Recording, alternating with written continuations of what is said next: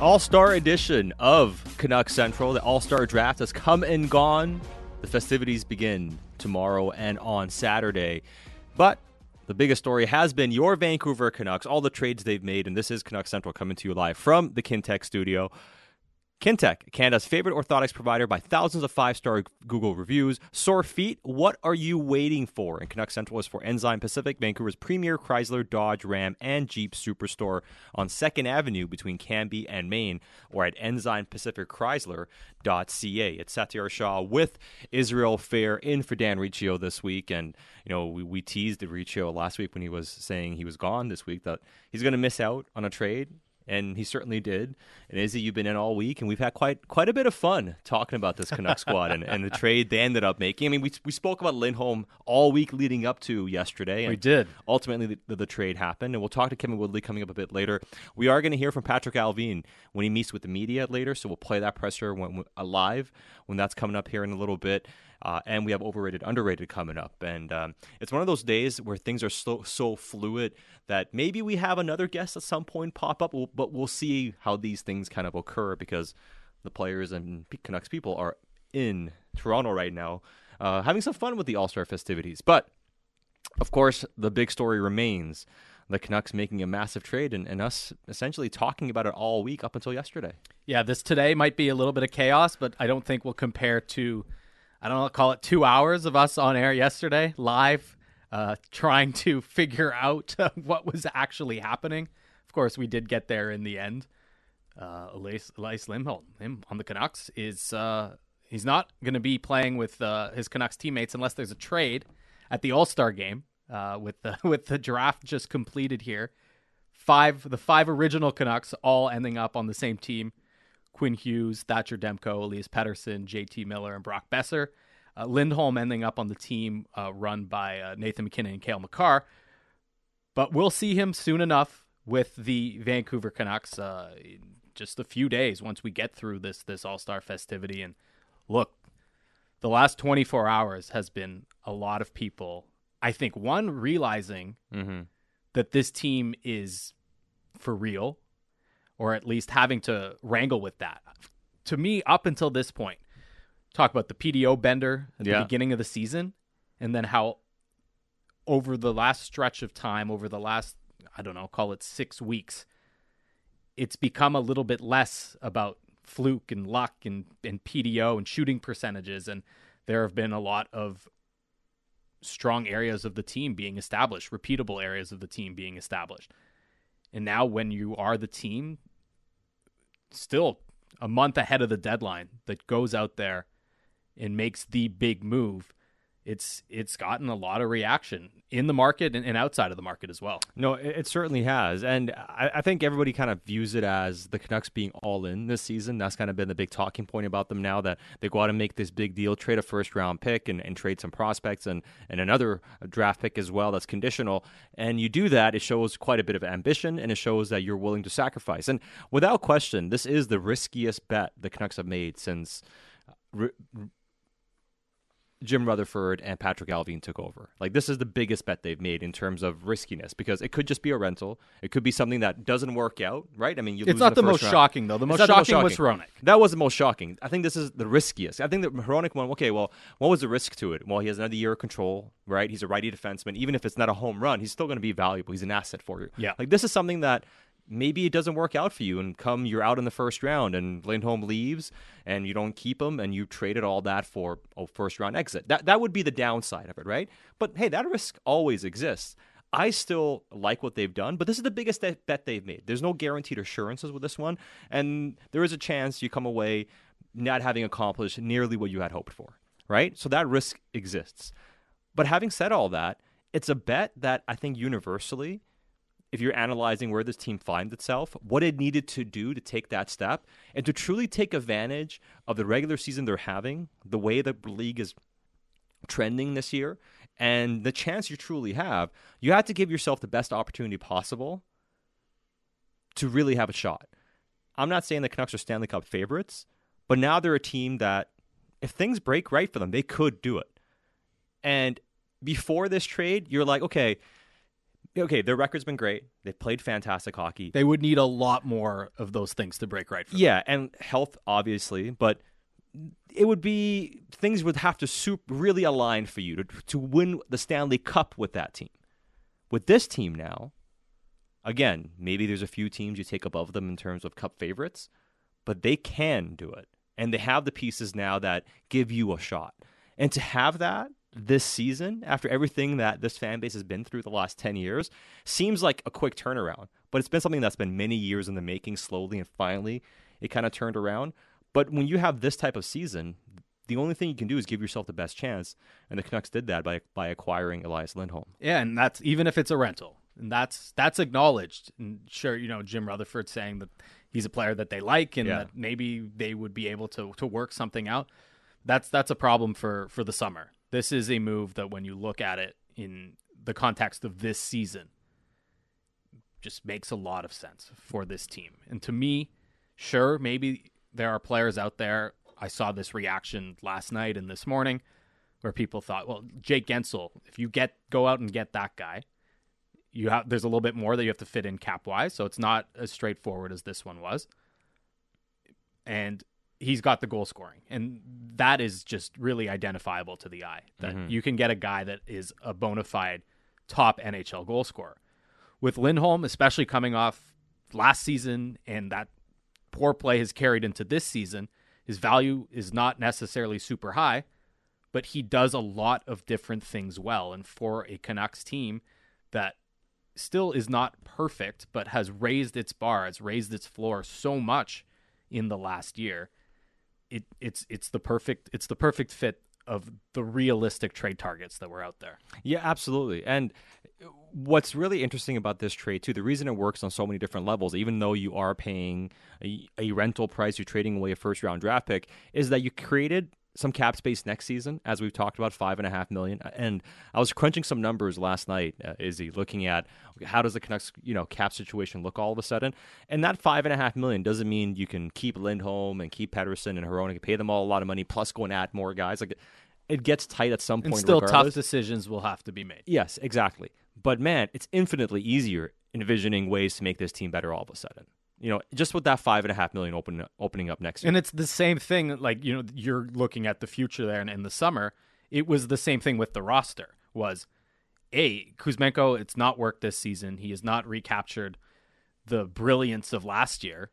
That's the spot on the roster that they need to upgrade. And so when they're able to do two birds with one stone with the Kuzmenko contract, him being the obvious glaring hole on the roster at the moment, and then getting rid of that second year will open up those options in the summer. Absolutely. And it gives you enough cap space now for you to still tinker with the lineup. And Rutherford today made the rounds. He was on the Jeff Merrick show. He was on Donnie and Dolly as well. And he mentioned, as far as the big moves go, probably done doing those things, but they're still going to look out for opportunities to get better. And as we mentioned yesterday, of course, on the back end, they're going to be looking to make moves. And listen, if they could find a way to bring Tanev, I'm sure they would. It just might be too costly, given everything they've done so far, to be able to pull that off as well. And moving money out still is a bit of a challenge. But you can still add a depth defenseman. Like, whether it's, somebody on the lower end, like Chad Ruhwedel, who's with the Pittsburgh Penguins, makes $800K, righty defenseman. They had him in the past. Do they look to bring someone like that in? Do they take a bigger swing at a Chris Tanev, or even like a Eric Johnson type, or even a Lyubushkin type, that those guys are still available? You can fit those guys in if you get teams to retain. So, you have a few different things you can still do to tweak the back end. And as far as the forwards go, as we mentioned before too, like, I think you could add another guy. Could you add somebody who's slightly better than PDG at the very least to play with Miller and Besser if need be? Or could you find somebody who's on a down year, a scorer on the left wing, right? For instance, if you can get, if the Capitals are out of it, and this is just a hypothetical, and you can get Max Pacioretty for like a 6th round pick, would you do that? At retained, he makes $1 million against the cap. Add a depth. If he doesn't work out, whatever. He's your 13 forward, right? 14 forward, or whatever. Could you do something like that on the lower end too? These are the types of options you all of a sudden have just because you saved almost $700K making this swap. So it also gives this team a chance to still tinker the lineup a little bit. Yeah, I mean, I'd be stunned if they don't make at least one other move. And it could be something where this is when it's a trade that's actually closer to the deadline, where some of those players that at the moment maybe aren't available, or their teams are still figuring out what direction they're going in for this season, come available and don't come at a huge cost. No, absolutely. We have a lot of reaction on the text inbox, 650-650, courtesy of Dunbar Lumber. Keep getting your thoughts in, and especially for overrated, underrated, that's coming up a bit later on in the show as well. So as far as what's going to happen next, I think that's going to be really interesting to kind of see how it unfolds, what the Canucks do. And that's not to say that they wouldn't do something bigger. One of the things I also liked about the trade, yes, you traded away a first-round pick, but you still have some of your best young assets, Abbotsford players, whether that's the Put-Coles and Raw 2 types. You still have Willander, Lekkerimäki, of course, right? And not to say you want to move Höglander, but you do have him still, and he's still an asset for you one way or another. So let's, for instance, say the next few weeks, a player that's, let's say, has some term on his contract. Let's say it's a younger guy that can fit in here long term. What if he becomes available? You still have the assets to jump into that market as well, because that would still make, regardless of what you've done with this trade, you can still make other trades that are costlier if a player fits into your long term picture. Now, at the deadline, a bit more complicated potentially because, again, the cap situation and how to make that work.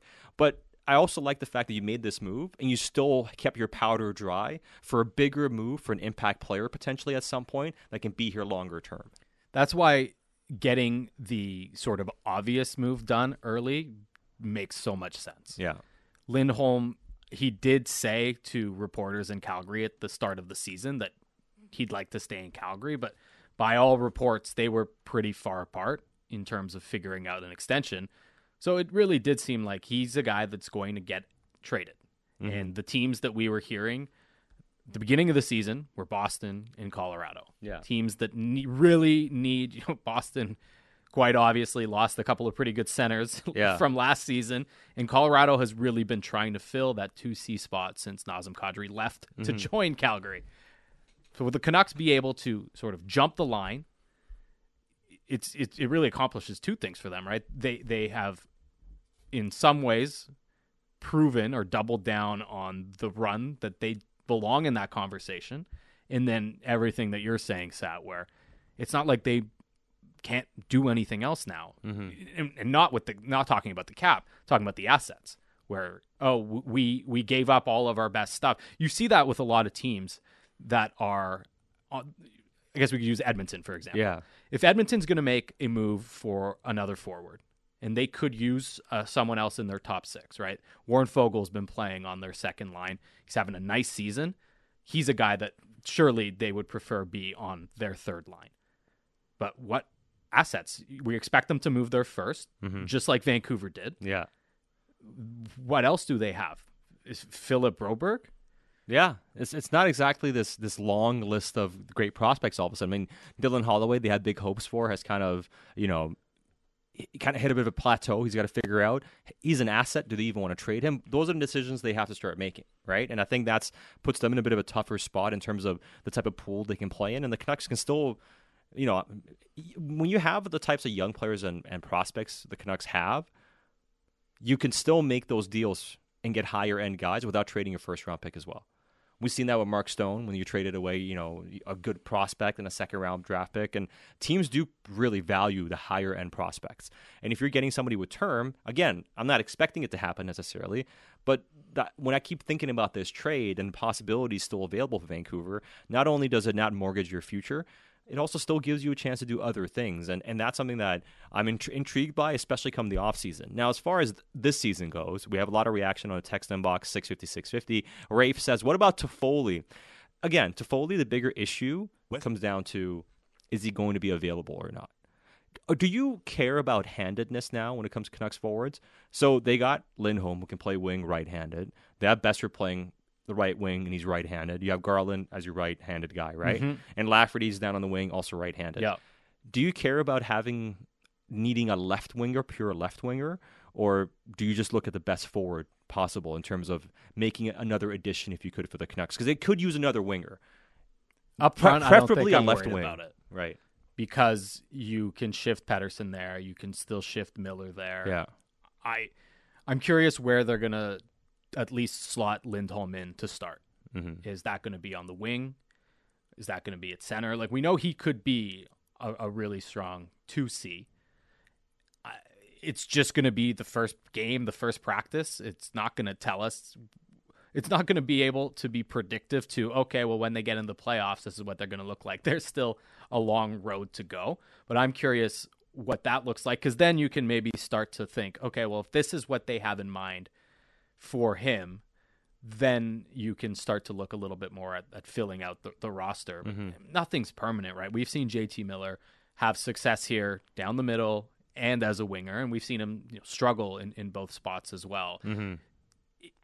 Just the way the sport works, I think it's the versatility is valuable because things change so fast. Yeah. No, You're absolutely. not committing to one look or one lineup for a long time. No, you're not, and you have the flexibility of this roster, especially with Lindholm. And I know we covered this quite extensively yesterday, so you don't need to repeat the same things about him. But the fact that he can do so many different things for you, and I just kept thinking about last night too, the matchup situation. Not to say you're not worried, of course. I mean, you're going up against McDavid and Draisaitl, and if you're going up against McKinnon, you can have the best two-way centers on the other side. It's still not going to be an easy night. You still might get dominated. But having Lindholm now, he can legitimately play that matchup role, and you can survive, or at least it gives you a chance of living in it, right? So, and then you look at it from a matchup standpoint. Yes, you like another forechecker, because if you get one more guy that can forecheck and is gritty and maybe plays a left wing, that'd be ideal. But again, depth is what matters the most. The only hole I look at now is really maybe having one more righty defenseman. Yeah. So if in the playoffs, that maybe you have some. Not that Julesen's not been good; he's been fine, and if more than fine, he's been terrific. But do you want to add somebody that you can trust a bit more than Julesen? That if you're not feeling comfortable with two lefties, you can make that switch, because that can be, again, like if that's your only weakness, you can address it. Should you not address it, or at least have the option? I would, and it doesn't have to be Chris Tanev. That would be great for a number of reasons. The narrative would be great. It sounds by all reports that the room would absolutely love that move. Mm-hmm. That one's a little bit more complicated, and maybe there's a little bit more chicken being played by the Canucks and the Flames in terms of, is that a fit that's going to work in terms of maximizing what Calgary, like, is Calgary going to maximize what they can get for Tanev from Vancouver? I wouldn't put the Canucks at the top of the power rankings there. But you do feel like, and you see it in the playoffs every single year, a veteran D-man who gets called in to, I mean, we saw it with Luke Shen in Tampa Bay before, before he came back to Vancouver. Yeah. He didn't play every game in those playoff runs, but he got the call for a number of games to come in and play tough physical minutes as a right shot D-man who's been, to use the sports cliche, been through the fire. Yeah. Noah Julesen has improved throughout the season. He's given them a boost on the PK, but you wouldn't be doing your due diligence. You wouldn't be doing your job if you weren't thinking, okay, well, is there at least another option there for us that ticks those boxes? That, for the most part, I think a lot of that stuff's overrated, but it comes up in the playoffs year after year that these guys who have played in these games, that have that experience, especially in that role, right? You're not bringing in a guy, except for Tanev, where you would probably have higher expectations. Mm-hmm. You're bringing in a guy that might not necessarily play every game, but is going to come in, and when it might be in the middle of a series, you got a game 4, a game 5, a pivotal swing game, you can bring in a guy that's going to be ready to play from the jump, that's not going to have the need to get back up to speed after basically just playing in practices, or even just skating with the aces. It's a different environment. That's the Canucks are, I think, now seeking those kinds of players, or at least should be as we get closer to March 8. Yeah, and having those options, I think, can be real big swings, especially depending on matchups. And if you add that, all of a sudden the Canucks are going to have a roster where they can pretty much match up against any type of team. Again, you being able to match up against any other team doesn't mean you beat any other team, but it means it gives you a fighting chance, because you can play against their strengths and their weaknesses. If you get a bit more pace on the wing, that's why I don't mind Toffoli, of course. Again, he's still, if you can find a way, of course. But I'm thinking, if you get somebody that has some pace, gritty, get in on the forecheck, and help give them a little extra boost. I think that could be a real nice mix, and then the pace for the team takes another step. And I do think Kuzmenko can be fast, but this year, when you looked at some of the skating numbers for him, like he was one of the slower players in the league. Like he didn't play at a high tempo. Lindholm can play at a far higher tempo. Let's say you add somebody else that can play up top, adds a bit more pace. Now the Canucks don't look as, say, outmatched if Colorado ends up going, they want to play at a high pace. You can play against them somewhat, right? You start putting those things together, small little moves, but then all of a sudden it's hard to find any major holes with this roster. And that's where we're at now. And that's a testament to what this organization has done to get to this point where we're talking about, hey, if you can make a couple minor moves, they may not have any major holes. Yeah. And look, I mean, people will still point to physicality. Sure. And are you going to get enough of that? And I would think the game has evolved enough that maybe guys that don't necessarily have to show it during the season all the time. So Dakota Joshua clearly has the size and the physicality, but he's not the kind of player that needs to fight every game, every second game. Mm-hmm. I would believe, especially, I have to imagine his confidence is high given how well that line is played.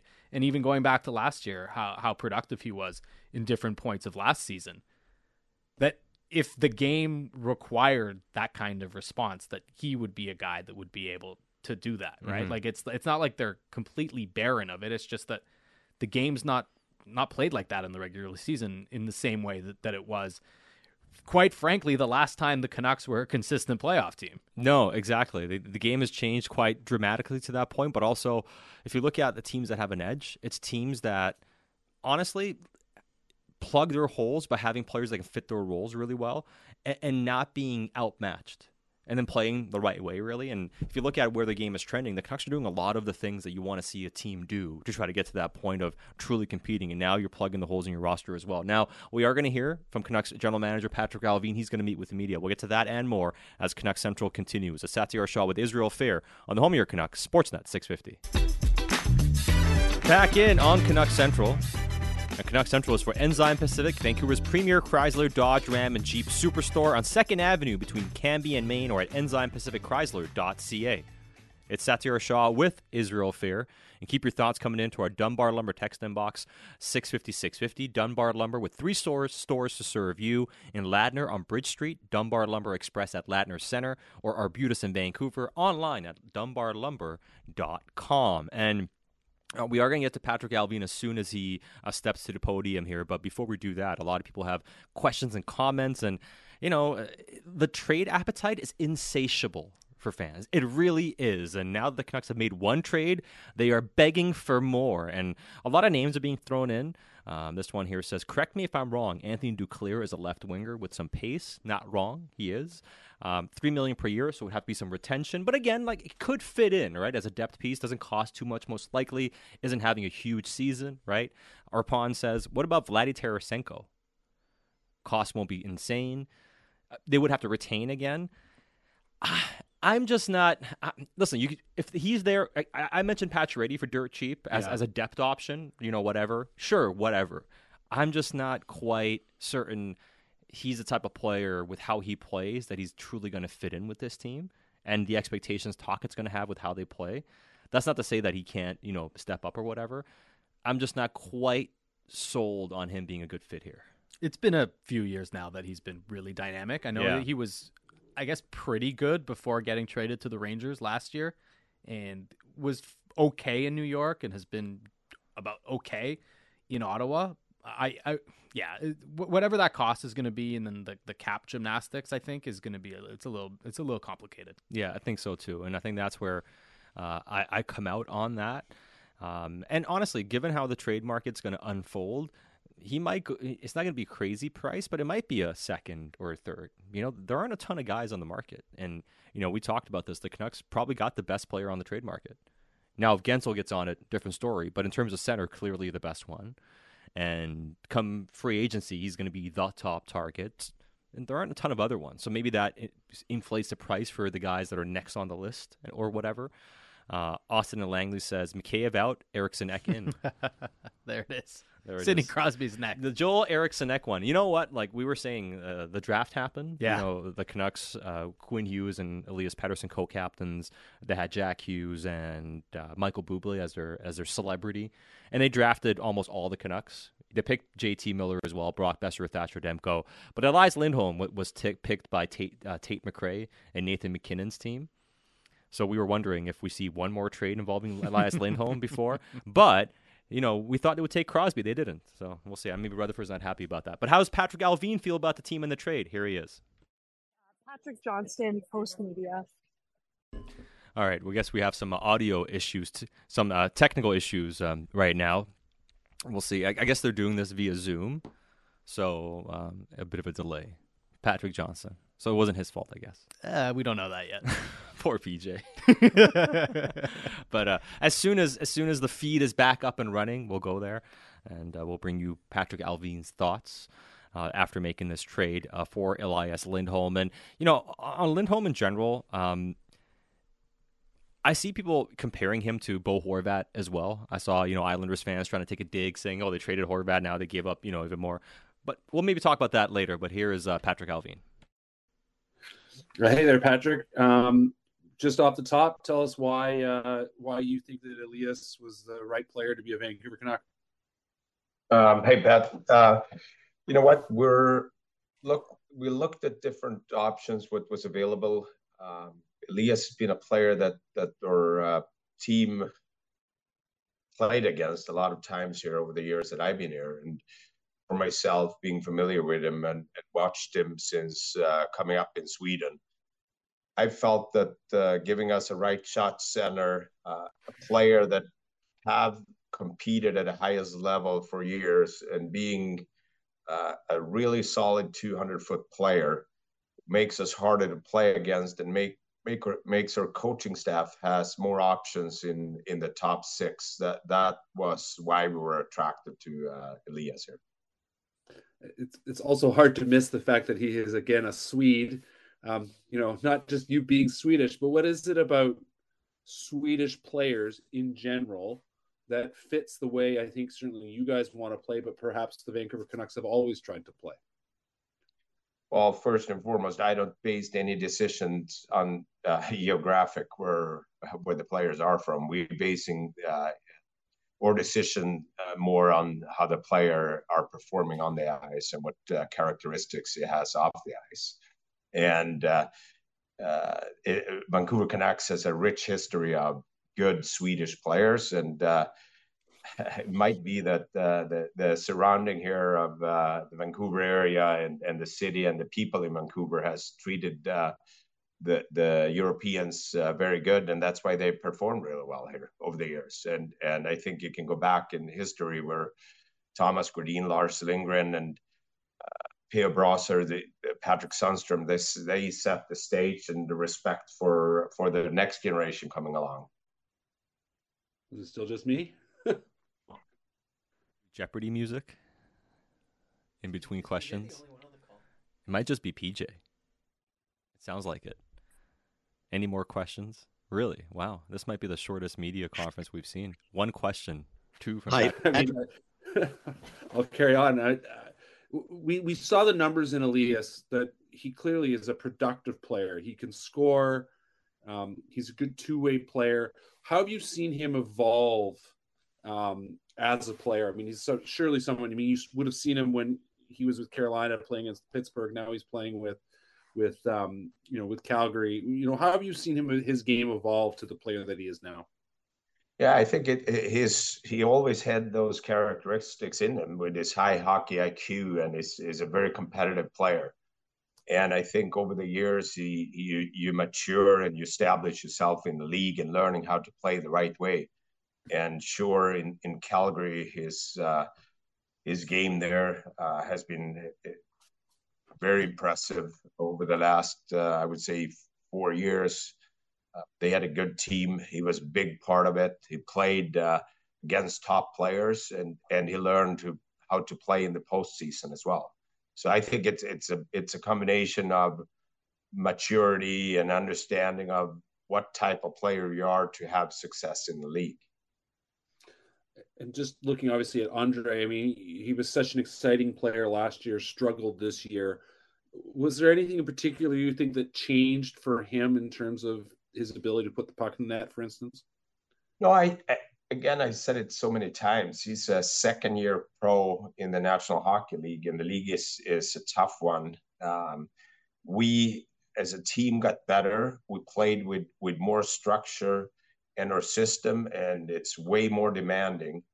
And we're a good team. The other teams are not taking us light. I truly believe in Andre because of his skill set, and he's a great person and a great character, and I wish him all the best. I believe that he's capable of continuous scoring goals and making plays in the National Hockey. Now, Ian McIntyre from Sportsnet. Hey, Patrick, can you hear me? Yeah, I can hear you. Oh, thank goodness. Good job by Patrick Johnson ragging the puck there. Thank you to the other Patrick. This was obviously at the top of your list to get Lindholm. Do you have more to do? Do you expect that you're going to add maybe another defenseman or something like that? We'll settle down here with the team, continue to talk to Rick Tocchet and his staff, and continue to watch our team, how we continue to grow together. And that will dictate over the next couple of weeks if there is anything we feel we need as a group here, or how the players are performing, and also what's available on the market and the price. And Jim said, I think it was on the Merrick show today, that the Lindholm trade, it could be a rental or it could be long-term, as ideally you'd like to keep him. Realistically, is there a way that you could both re-sign Elias Pettersson and still have money for Elias Lindholm? Yeah, I think there's a realistic way, and I think those are the things that we always projecting when we do business here. We every day you have projection on your future lineup and roster, and as I said, every decision has impact on the team now, but we also got to be careful moving forward. Because Elias is somebody that we watch for years, and obviously going back to Jim, that have a draft history with him. But the intriguing part of his game, the 200-foot right shot center, those are hard to find. Next up, Farhan Lalji from TSN. Thanks for taking the call, Patrick.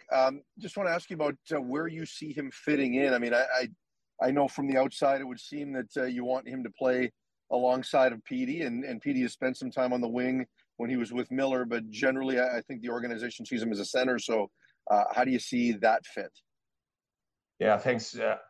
That was something that I talked to Talk here last night, and he was excited getting a player like Lindholm coming into Vancouver here and what it can bring to our group.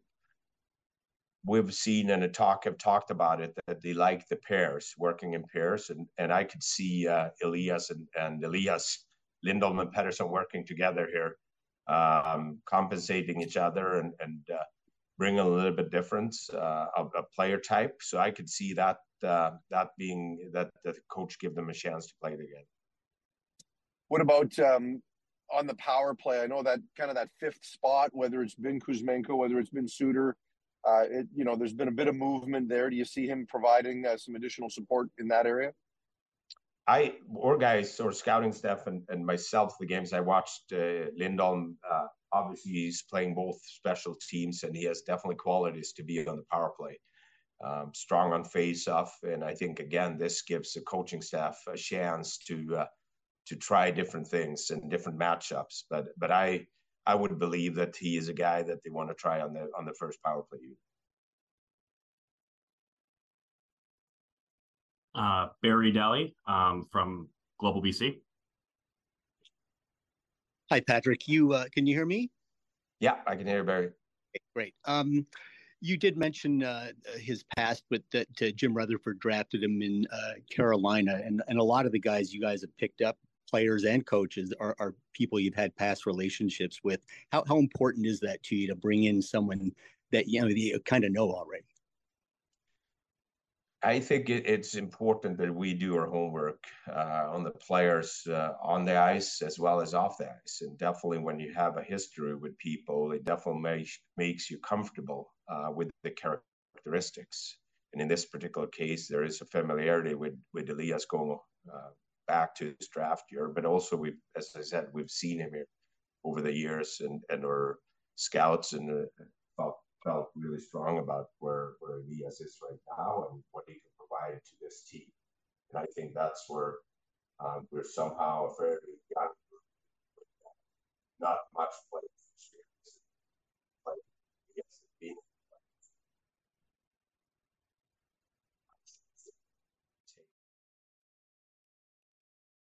That is Patrick Allvin, a bit of a truncated media availability, but mentioned, of course, they wanted to get a right-handed center. They're very happy with Elias Lindholm and his addition. But he is back, still talking. Here's Patrick Allvin again. How confident are you that the net's going to be filled with this guy if he's got the right people around him? Well, put it this way, I think we have several guys here that put the puck in net. And I think Elias will just give those guys another opportunity to get the puck and put it in net. I don't necessarily see him just as a goal scorer. I see him as a passer first mentality. And I think that's what the intriguing part is, where there's 200-foot game. And as I said, another option for our players to have a right shot center. We'll do Daniel Wagner from Glacier Media. Hi. Just looking at you are making this trade well ahead of the trade deadline.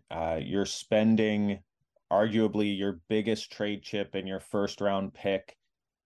This clearly was a priority. What made this player type a top 6 versatile forward? What made this player type the priority for you heading into the trade deadline? Based on the conversation I had with the teams, I don't think the first round pick was a priority. There was other players in our pipeline that was way more prioritized than the first round pick. I felt that our bottom 6, the way it's constructed right now and the way they're playing, have find a chemistry and identity how to play every night, and they've been very consistent.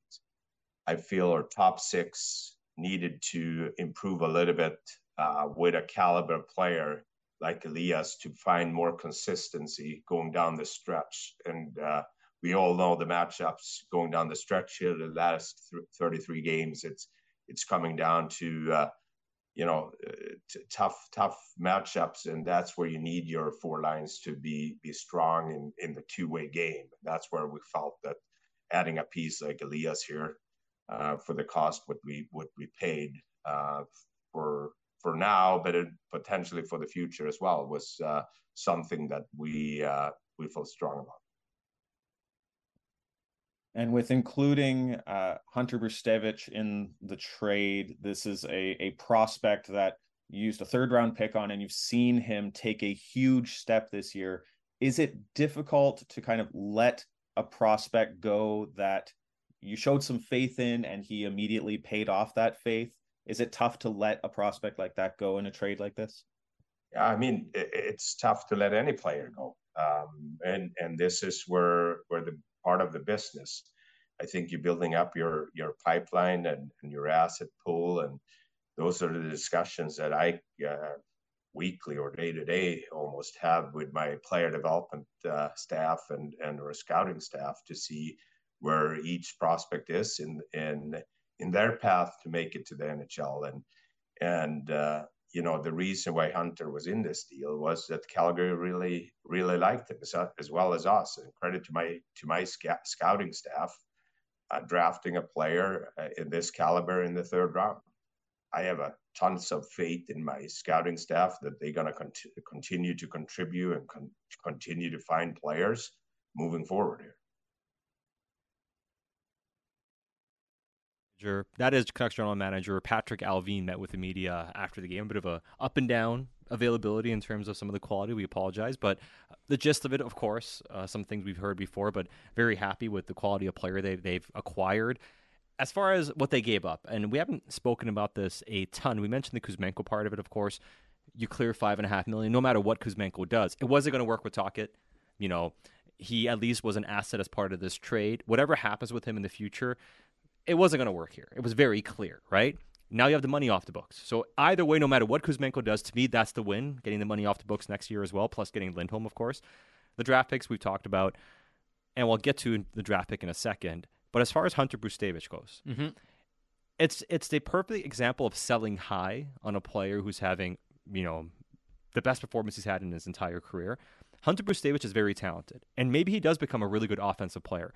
I cringe when I hear the Adam Fox comparisons because I don't think I think they're similar in terms of production. It's convenient. It's convenient, narratives and all that, I get it.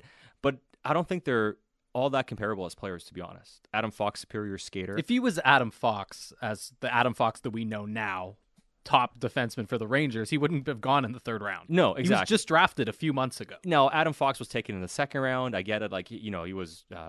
I get it. Like, I understand. Like what people say about what Adam Fox was, what he ended up being ultimately. He was third round pick, Adam Fox, right? So I get it. Third round pick. Bustevich also third round pick. But I think when you look at the player profiles, offensively, there were a lot of comparisons. I think you can talk about the puck moving, the vision, the shot, and all that. Sure, the skating, the defensive prowess, and overall IQ, I don't think are comparable. So I just don't think that's a tier player we're talking about here. If he hits, he's going to be an offensive player in the NHL. What could hold them back is his skating and his overall game. And we know those things matter a lot for defensemen, no matter how talented you are, right? So to me, there's still a long road for Hunter Brustevich to go before he's a National Hockey League player. But like he's become such a good prospect at a premium position that it gave the Canucks a real asset to acquire something. And that's a win on their draft, a win on the year he's had. We'll see what he ultimately becomes. And honestly, hopefully for him, he becomes the best version of himself. Like, I never root against anybody, right? Absolutely. I hope that he has a wonderful career. It's not a given, however, right? It's still a bit of a lottery ticket, but he's a guy that was picked in the third round in a matter of months, had enough value where another team said, like, this is the guy we want when we're trying to trade away one of our key players. This is how I look at defensemen. And by and large, it's pretty easy to figure this out. Yeah. There are the guys that are drafted at the high end of the draft. In Vancouver, it's Quinn Hughes. Those players are undeniably top pair players. Anyone else that's not in that group has to prove so much to push themselves out of a third pair. Mm-hmm. It's why if you have a strong second pair, and there are a couple of texts here that we got while we were talking about all the Canucks strengths saying the Canucks really only have two top four guys and that their second pair is still up for debate. And that is a fair conversation, a separate conversation of this one. But if you're not, to get to that point, to become a reliable second pairing defender, it takes a lot more than just having some offensive skills, because those roles generally mean you got to play a lot of minutes. You're probably having some tougher matchups because the guys at the top end, the guys like Quinn Hughes and Cale Makar, they can play a lot of minutes. They can put up a lot of points. They can do it all.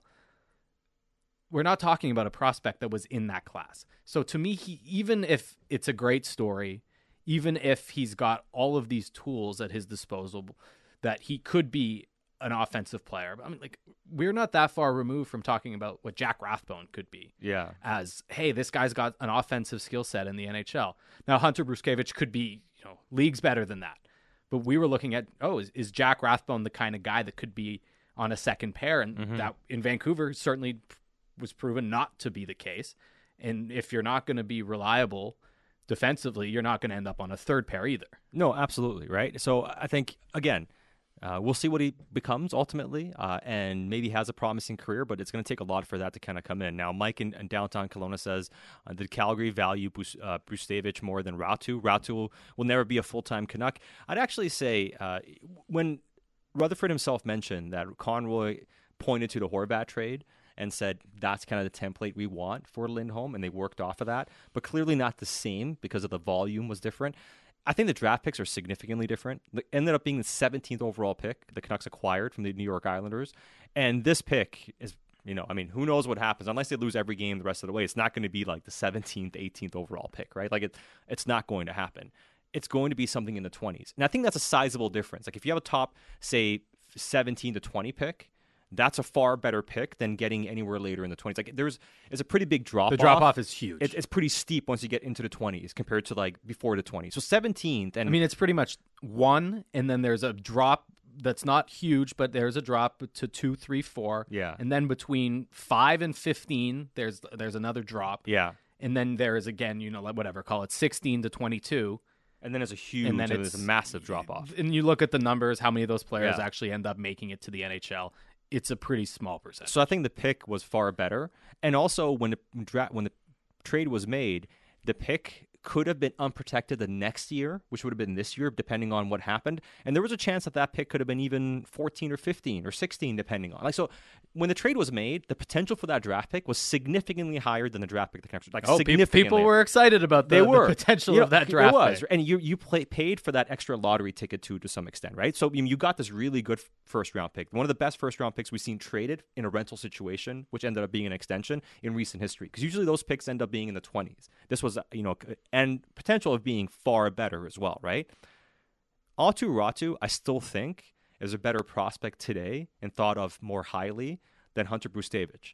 I think there's a far better pathway for Räty to be an NHL player. He's certainly closer to the NHL. And he's going to play in the NHL. Yes, he's going to be just by virtue of that, of course, but also in terms of impact. Räty was their best prospect. Now, not a great prospect pool for the Islanders, but I think it's comparable. I don't know. I would think that Räty is a higher end prospect to me. When I do Canucks prospect rankings, I have Räty as a top 5 prospect. I didn't have Brzustewicz as a top 5 prospect for this team. So to me, you still got the better prospect, you got the better pick, and essentially what the Canucks did was make up for it in the volume they giving that 4th round draft pick as well, right? Throwing Yanni Yormo into it as well. And Kuzmenko is a better player they gave up than Beauvillier, which the Canucks could receive. There's a higher end to Kuzmenko and more potential for flipping him than the Canucks had in acquiring Beauvillier. So I think that's how the trades are comparable. But the main assets, I think the Canucks... But more cap on Kuzmenko. Yeah, absolutely, right? So So that's a counterbalance to there better is. Player. And also, as you said, whatever he ends up doing, let's say it's ultimately in Calgary over the rest of this season and next year, cannot be compared directly to what it would have looked like in Vancouver because the environment's completely different. Yeah. Same with Lindholm. Yeah. Lindholm's going to come here, and the Canucks' hope is play the style of game that they've been able to play. He gets to play with top-end players. He's leaving an environment that for the last year and a half has been an absolute offensive suck. Yes, absolutely. And the other thing about this, too, I've heard the comparison of Bo Horvat to Elias Lindholm as players. And listen, they're comparable in terms of both probably best suited to be on your second line on a good team. Both guys that can win face-offs, right? But I think Lindholm, in many ways, is the player a lot of people thought Bo Horvat was. Player that plays in every situation. Yeah, Horvat could find himself in every situation. Did he excel in every situation? Lindholm can excel in every situation. Horvat could play a matchup role, and maybe, at best, he'd hold his own even at times, right? But it was a bit of up and down, but that's kind of what it was, right? Lindholm excels. Horvat could play on your PK, very average in terms of PK ability. Lindholm excels on the PK, right? Playmaking, Lindholm's a better playmaker. Horvat, better goal scorer. His rates have been better too. Lindholm has had a better peak with the 42 goals, but if you look at their careers, Horvat's been the more efficient goal scorer for his career, right? So the better shooter, right? Maybe the better straight ahead player, driver that can go to the net as well. So I think he has some of those traits, but I think Lindholm's the far better overall impact guy. So when you looked at the team last year, and we had this big discussion around JT Miller and Bo Horvat, and who do you keep? My big thing was you can't keep both, not only because of the commitments and everything, the cap, but they're too similar. Yes, they're different in their skill sets, but neither's a true matchup guy. Neither's a true PK guy. And do you want to have Pettersson doing all those things? So which of your top 6 players can do that for you? And neither of them could. And when I'm building out a team, I want one of my centers, especially one of my higher end guys, being able to play in every situation. Because you can talk about a third line doing it, But really, the days of having Chris Draper go out there and play against the other team's top lines, like they're done. It's about matching up your top six. Best on best. Yeah, so if you don't have a guy that can excel in that role like that, you have to be really good in different as a ways. Specialist player so to be the matchup guy as a non-top 6 player. So I think Lindholm's just a far better profile for the team than a Horvat would be anyway. So when I hear those things, I just didn't quite jive with the reality of the situation to me. I'll add one more to that comparison. Lindholm, we have seen, does not have to be the best player on his line. Yeah. How often was Bo Horvat considerably the second best player on his line?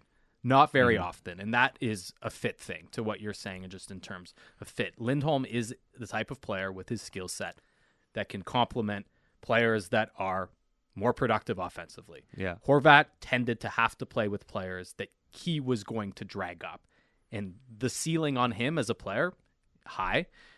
He's a legitimate top 6 forward on a contending team, but it's not like he was playing with the top players on the Canucks. That limited his value, whereas we've seen JT Miller can play with a number of other players. And like I said, Lindholm at his best, that 40-goal season where we're talking about his peak, that's playing with Gaudreau and Tkachuk, who that season, those guys were top 10, top 15 players in the league.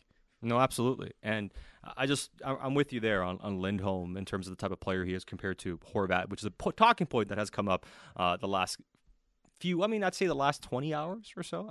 I'd say a few days. It feels like days. A lot's happened in the past 24 hours. All right. We are going to get the thoughts of Kevin Woodley from In Goal Magazine and NHL.com. That is coming up next. It's Canuck Central with Satyar Shah and Israel Fair on Sportsnet 650.